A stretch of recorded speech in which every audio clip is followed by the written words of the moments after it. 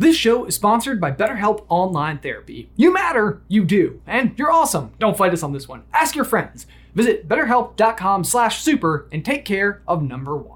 Hey, brother! Man, oh mayonnaise, you guys! We are only a couple of months away from Secrets of Dumbledore, and despite the fact that we have only had one trailer so far, my psych level is going through the roof. See, because I do this thing where, because Crimes of Grindelwald was such a mess, I am, firmly believing that Secrets is just gonna make up for it, tenfold. And as such, I think that it means that it has the potential to start knocking down some of the biggest mysteries that we have inside of the Harry Potter universe. For example, what on earth is up with Credence? We know that he's not Corvus Lestrange. Grindelwald thinks that he's Aurelius Dumbledore, but who is he? And why are obscuruses so important to this particular conversation? Because if you recall, Dumbledore's younger sister, Ariana, almost certainly is one. So it feels like that's gonna have to be relevant to the overall plot somehow. And oh hey, we get young Aberforth in this installment. That's exciting. Maybe now we can finally get to the bottom of the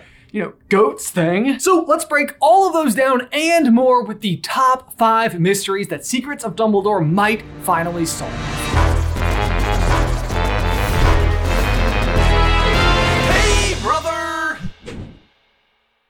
Guys, before we dive on into today's video, we need to give a huge thank you to today's sponsor, Bespoke Post. I personally am a huge fan of Bespoke Post, and I have been a subscriber to the service long before they were ever a sponsor of this show. And that's because Bespoke Post curates an amazing collection of goods every month that are specifically tailored to you. And I say that wholeheartedly. They even have a quiz over at boxofawesome.com where they can figure out exactly which boxes are best for you. Last month, I was telling you guys about this amazing bag that I got from their destination box. And just this week, I have had the opportunity to travel with it, and I can genuinely tell you that not only is it incredibly stylish, but it's very handy. And next month, I definitely have my eye on this sizzle box, which has everything you need to make a delectable stir fry. Something I can genuinely tell you is really great because having a baby means it's hard to go out anywhere to eat. I've been making a lot more meals at home, so I need some new stuff in my lineup. And guys, each box of awesome is packed with over $70 worth of gear and comes in at a fraction of that cost. So get 20% off your first monthly box when you head on over to boxofawesome.com and use promo code SUPER at checkout. It is totally free to sign up and you can cancel at any time. Again, it's going to be boxofawesome.com, promo code SUPER for 20% off your first order. One more time, boxofawesome.com, promo code SUPER, link is in the description down below.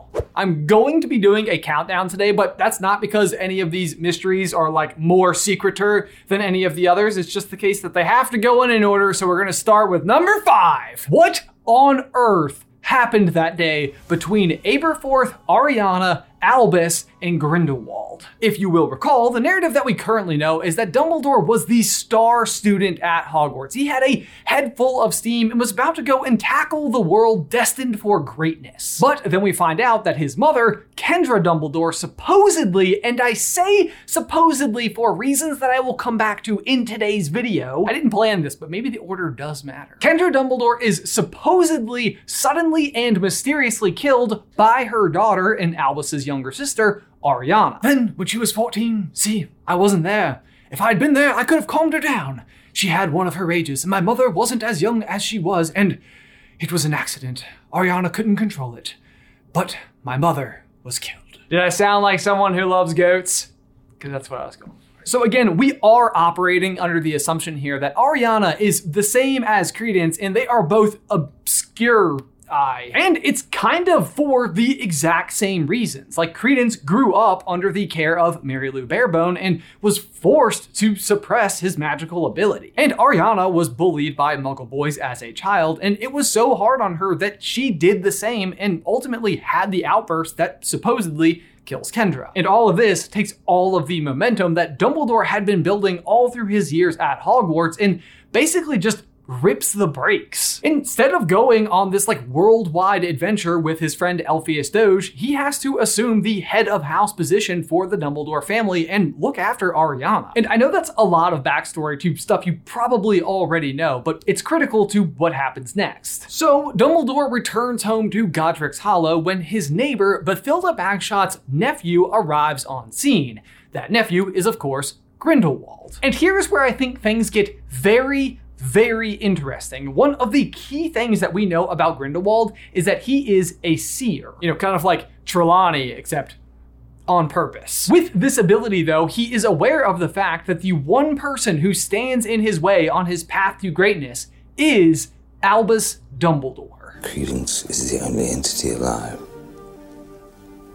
who can kill him. The other thing that we know about Grindelwald is that he seems to be in search of an Obscurus very specifically. That is the reason that we find him in New York City at the beginning of Fantastic Beasts. The mystery that I am very curious about here is, when does Grindelwald first have this vision? How long has he known that Albus is his biggest obstacle and that he will be in search of an Obscurus to defeat him? Because I think we're all kind of led to assume that this is happening in real time. Like, as of the dates of the movies is when he's discovering this information. But let me pose you this question. What if he knew before he ever got to Godric's Hollow? So what if Grindelwald went there not only because he knew that Albus was going to be there, but because he also knew that an Obscurus was going to be there? From Grindelwald's perspective, this is what they call a twofer. Godric's Hollow holds the person who is standing in his way, and coincidentally, also the thing that can defeat that person, an Obscurus. How simple! How elegant! However, during his time there, him and Dumbledore form a romantic relationship and form a blood pact that seems to be sealed with some amount of love. This pact basically means these two cannot attack each other. That is a really great defense for Grindelwald and a really huge obstacle for Dumbledore. And when you consider the fact that Grindelwald knows that an Obscurus is what will ultimately stop Albus, that's a very strategic move that he's playing there. He's never expecting to beat him one-on-one. The question though becomes, if he is in fact pulling all of these strings and manipulating a grand situation here,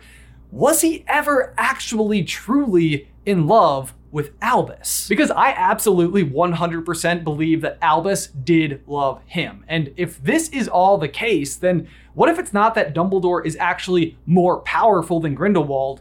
He's just more protected. We know that even at Harry's time at Hogwarts, Dumbledore still firmly believes that love is the most powerful form of magic. So if Dumbledore truly loves him and Grindelwald doesn't truly love him back, then what if that blood pact protects Dumbledore but doesn't protect Grindelwald? To be clear though, I don't think either Dumbledore or Grindelwald know that's true. So if you'll recall in Rita Skeeter's book, The Life and Lies of Albus Dumbledore, she says, what if there wasn't actually that great duel of legend? What if Grindelwald simply raised the white flag? Well, that makes a lot of sense if what they ultimately discover is, one, they can't destroy the blood pact, and two, it's only actually protecting Albus. That's a pretty one-sided fight.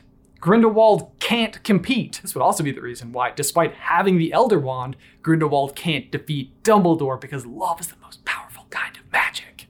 But I'm actually not even done yet. So what if we go back again to that duel between Aberforth, Albus, and Grindelwald? You'll recall that Grindelwald has had the vision that an Obscurus is what he needs to defeat Dumbledore. At this point, he's already made the blood pact with Albus. They can't fight each other. What Grindelwald is doing here is incredibly manipulative. What he's really trying to do is make Ariana so upset that she explodes out. From Grindelwald's perspective, this entire duel had exactly one objective, and that was to use Ariana to defeat Albus, which is deeply upsetting and brings us to mystery number 4. If the Obscurus to ultimately destroy Albus wasn't Ariana, then it must be Credence, right? Which also brings up the question, who even is Credence? Like, is he actually Dumbledore's brother? The question here really starts at the end of Crimes of Grindelwald, where we discovered that Credence is in fact not Corvus Lestrange, but according to Grindelwald, Aurelius Dumbledore. I kid you not, every single time I've ever watched that scene, the only thing that I can think about is breath mints. Like, whoa, I've wanted to know this information my whole life, man, but could you step back a little bit? This is a truly mind-blowing revelation when you hear it for the first time, but then when you kind of step back and think about it a little bit more, it's like, we would have known if there was another Dumbledore sibling, right? Like, the whole thing in Deathly Hallows is when Harry goes to King's Cross and is talking to Dumbledore, Dumbledore is coming clean on everything. So, shouldn't this have come up? And the answer the only answer that I will accept is yes. So the question is, what percentage of correct is Grindelwald when he makes this claim? 0% correct means that he is just completely and utterly making up the identity of Aurelius Dumbledore. It is in no way, shape, or form true at all. 50% correct would be that there is in fact an Aurelius Dumbledore, but the entire plot of Crimes of Grindelwald was literally just to give us the information that two babies were swapped at sea. If that is in fact the case, then I believe it's information Grindelwald does not have. So in that case, he's not really lying, he's just wrong. But it doesn't mean that there wasn't an Aurelius Dumbledore, it just happens to be the boy who drowned at sea. In the event that he is 100% correct and the person standing before him is in fact Aurelius Dumbledore, then I am absolutely forced to believe that Dumbledore never learns this bit of information and therefore can't tell Harry about it. Because Dumbledore just wouldn't lie to Harry.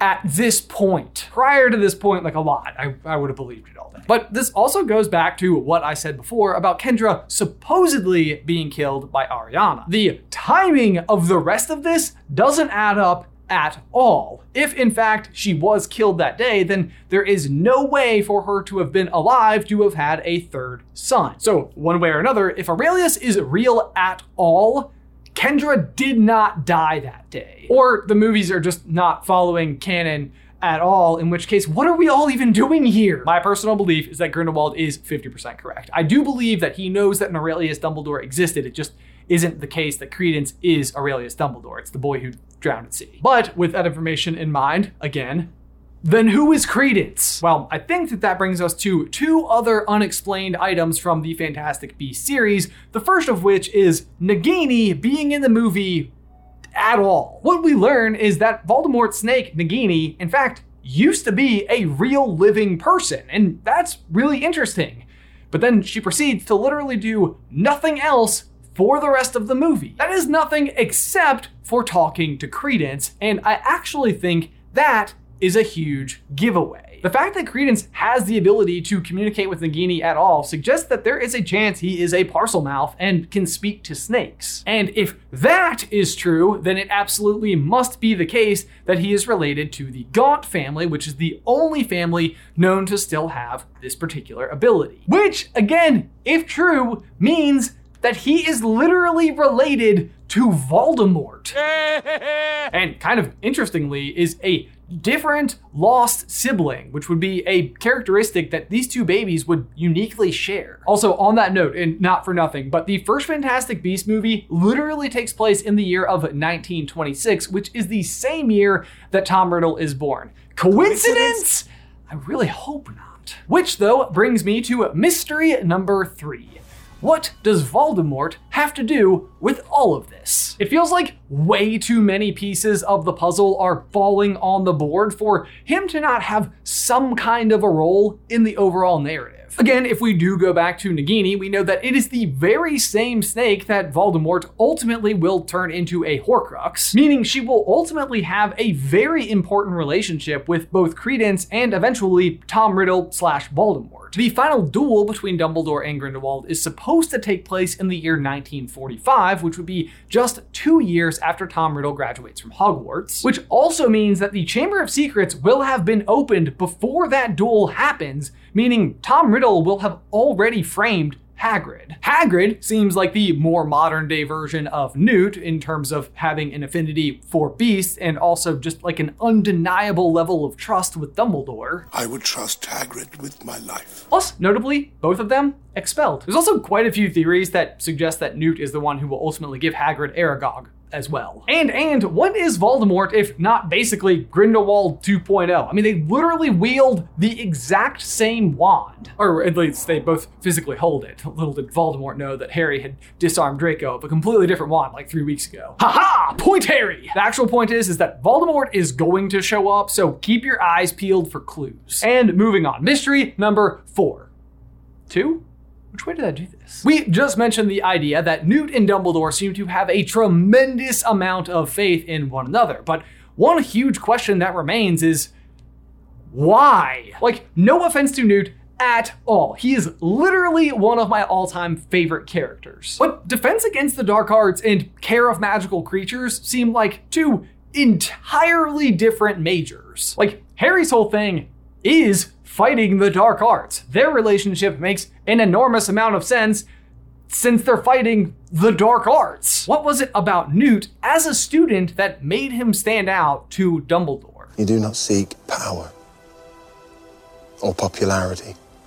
You simply ask, is a thing right? Which, that second sentiment is great, except the only interaction that we've seen between Dumbledore and Newt, especially when Newt is a student, is the Boggart lesson. How or what did Newt do to convince Dumbledore that no matter what, he would do the right thing? Well, the biggest clue that I have to go off of here is the only other really significant thing that we know about Newt during his time at Hogwarts, which is that he is close friends with Leta Lestrange. And we also know that while Newt was very quiet and reserved, Leta always seemed to be kind of dead center of the action. Part of me thinks that it might just all actually fit together. The important thing about that Boggart lesson isn't what we, the audience, learn about Newt, it's what Dumbledore learned about Newt during that lesson. And what I think he learned there is that while Newt is an incredibly talented and very gifted student, he's also not the kind of student who will ultimately benefit from the traditional educational process. Newt is going to learn on his own. It does him no good to be sitting there in a classroom. We also know that Leta is not particularly fond of Dumbledore based on their interaction in Crimes of Grindelwald, which kind of makes me wonder whether or not Newt's expulsion was entirely set up by Dumbledore. Maybe what he was doing here was testing Newt, trying to see if he would take the fall for his friend. He would always do the right thing. Because if Philosopher's Stone taught us anything at all, it's that Dumbledore is not above testing his students in unorthodox ways. He's a funny man, Dumbledore. I don't think it was an accident he let me find out how the mirror worked. It's almost like he thought I had the right to face Voldemort, if I could. On the whole, what I'm trying to say here is that I think Newt is a lot more useful to Dumbledore when he is not encumbered by being a student. Which brings me to mystery number 1. Is Jacob somehow magical? So ever since the closing scene of Crimes of Grindelwald, all of us in the viewing audience have kind of been left wondering, can Jacob actually see the castle here? Because if he is in fact a muggle, he should not be able to. But it's kind of hard to tell. Like, is this the face of someone who's just plain confused as to why they're all standing in front of a pile of ruins, or just utter amazement that he's looking at a magical castle? Based on historical data, it's almost always amazement. But since then, thanks to the one trailer that we do have for Secrets of Dumbledore, we know that Jacob is given a wand by Newt by Dumbledore. And he looks like he is at least trying to use it to fight Queenie in this scene. But the question is this for real, or is it just so that the other wizards will think that he's legit? Because keep in mind, during this period of time, the tension between the, magical and non-magical community is significant. It's kind of the whole plot. But on the whole, while it would be cool if Jacob could do magic, it also feels like it does slightly undercut the purpose of his character. Jacob is the muggle representation in the group. He is the representative of what they're all fighting for. All of that being said though, there is one tiny piece of information that we have that is completely out of universe that might suggest that there is an exception to all of this. This is going to be from an interview with the author from the year 1999, where she says, "In my books, magic almost always shows itself in a person before age 11. However, there is a character who does manage in desperate circumstances to do magic quite late in life, but that is very rare in the world I am writing about." Granted, this quote is 23 years old, making it obviously very dated, but there is one specific reason why I actually give it a little bit of weight. Or should I say, credence. The reason that this could still be relevant is because the author also did say that the Nagini reveal is a secret she had been sitting on for 20 years. And considering the fact that Crimes of Grindelwald came out in the year 2018, that would put the timing almost exactly perfect. If this does end up being the case, I also think it's very interesting for a completely different reason. It's because it adds maybe a new item or possibility to the spectrum of magicality, which is the thing I literally just made up. Like, we of course have muggles and squibs, and then your muggle-born witches and wizards, and then of course your half-blooded and pure-blooded witches and wizards. But this would be an odd circumstance. This would be the case where you have so little magic that for all intents and purposes, you are a muggle, but there is just enough in there that when the situation is dire enough, you might be able to manifest it. So on a scale, Grindelwald and Dumbledore, for example, are like 100 out of 100, as powerfully magical as you can be. And then there's, your average wizard. Let's call him Ron. Ron has like a 50 out of 100. But then characters like Dudley or Mrs. Fig, they are 0 out of 100. They're incapable of performing magic. So if Jacob can, I'd be really curious what the name is for this possibility, because it would effectively seem like he has magical powers somewhere in the range of 5 out of 100. He never would have been magical enough to attend a place like Hogwarts, but it doesn't mean that he completely cannot do magic. Which leads me to my final honorable mention mystery to include on the list, which is that we know in this movie there is Aberforth cast by a much younger person, meaning we're going to get to know Aberforth more, which means maybe we find out about the goats. I want to know what's up with the goats. But there you go, guys. Those are our top 5 mysteries that we are hoping will be resolved heading into the movie Secrets of Dumbledore. My question of the day, what are your most burning questions? What are you most curious to discover? Let us know in the towel section down below. But guys, as always, thank you so much for tuning in. Be sure to like this video and subscribe to the channel if you haven't already. If you'd like to continue to brush up on your Crimes of Grindelwald trivia, you can check out this episode of Jay vs. Ben, where we face off on that very topic. But otherwise, guys, until next time, bye!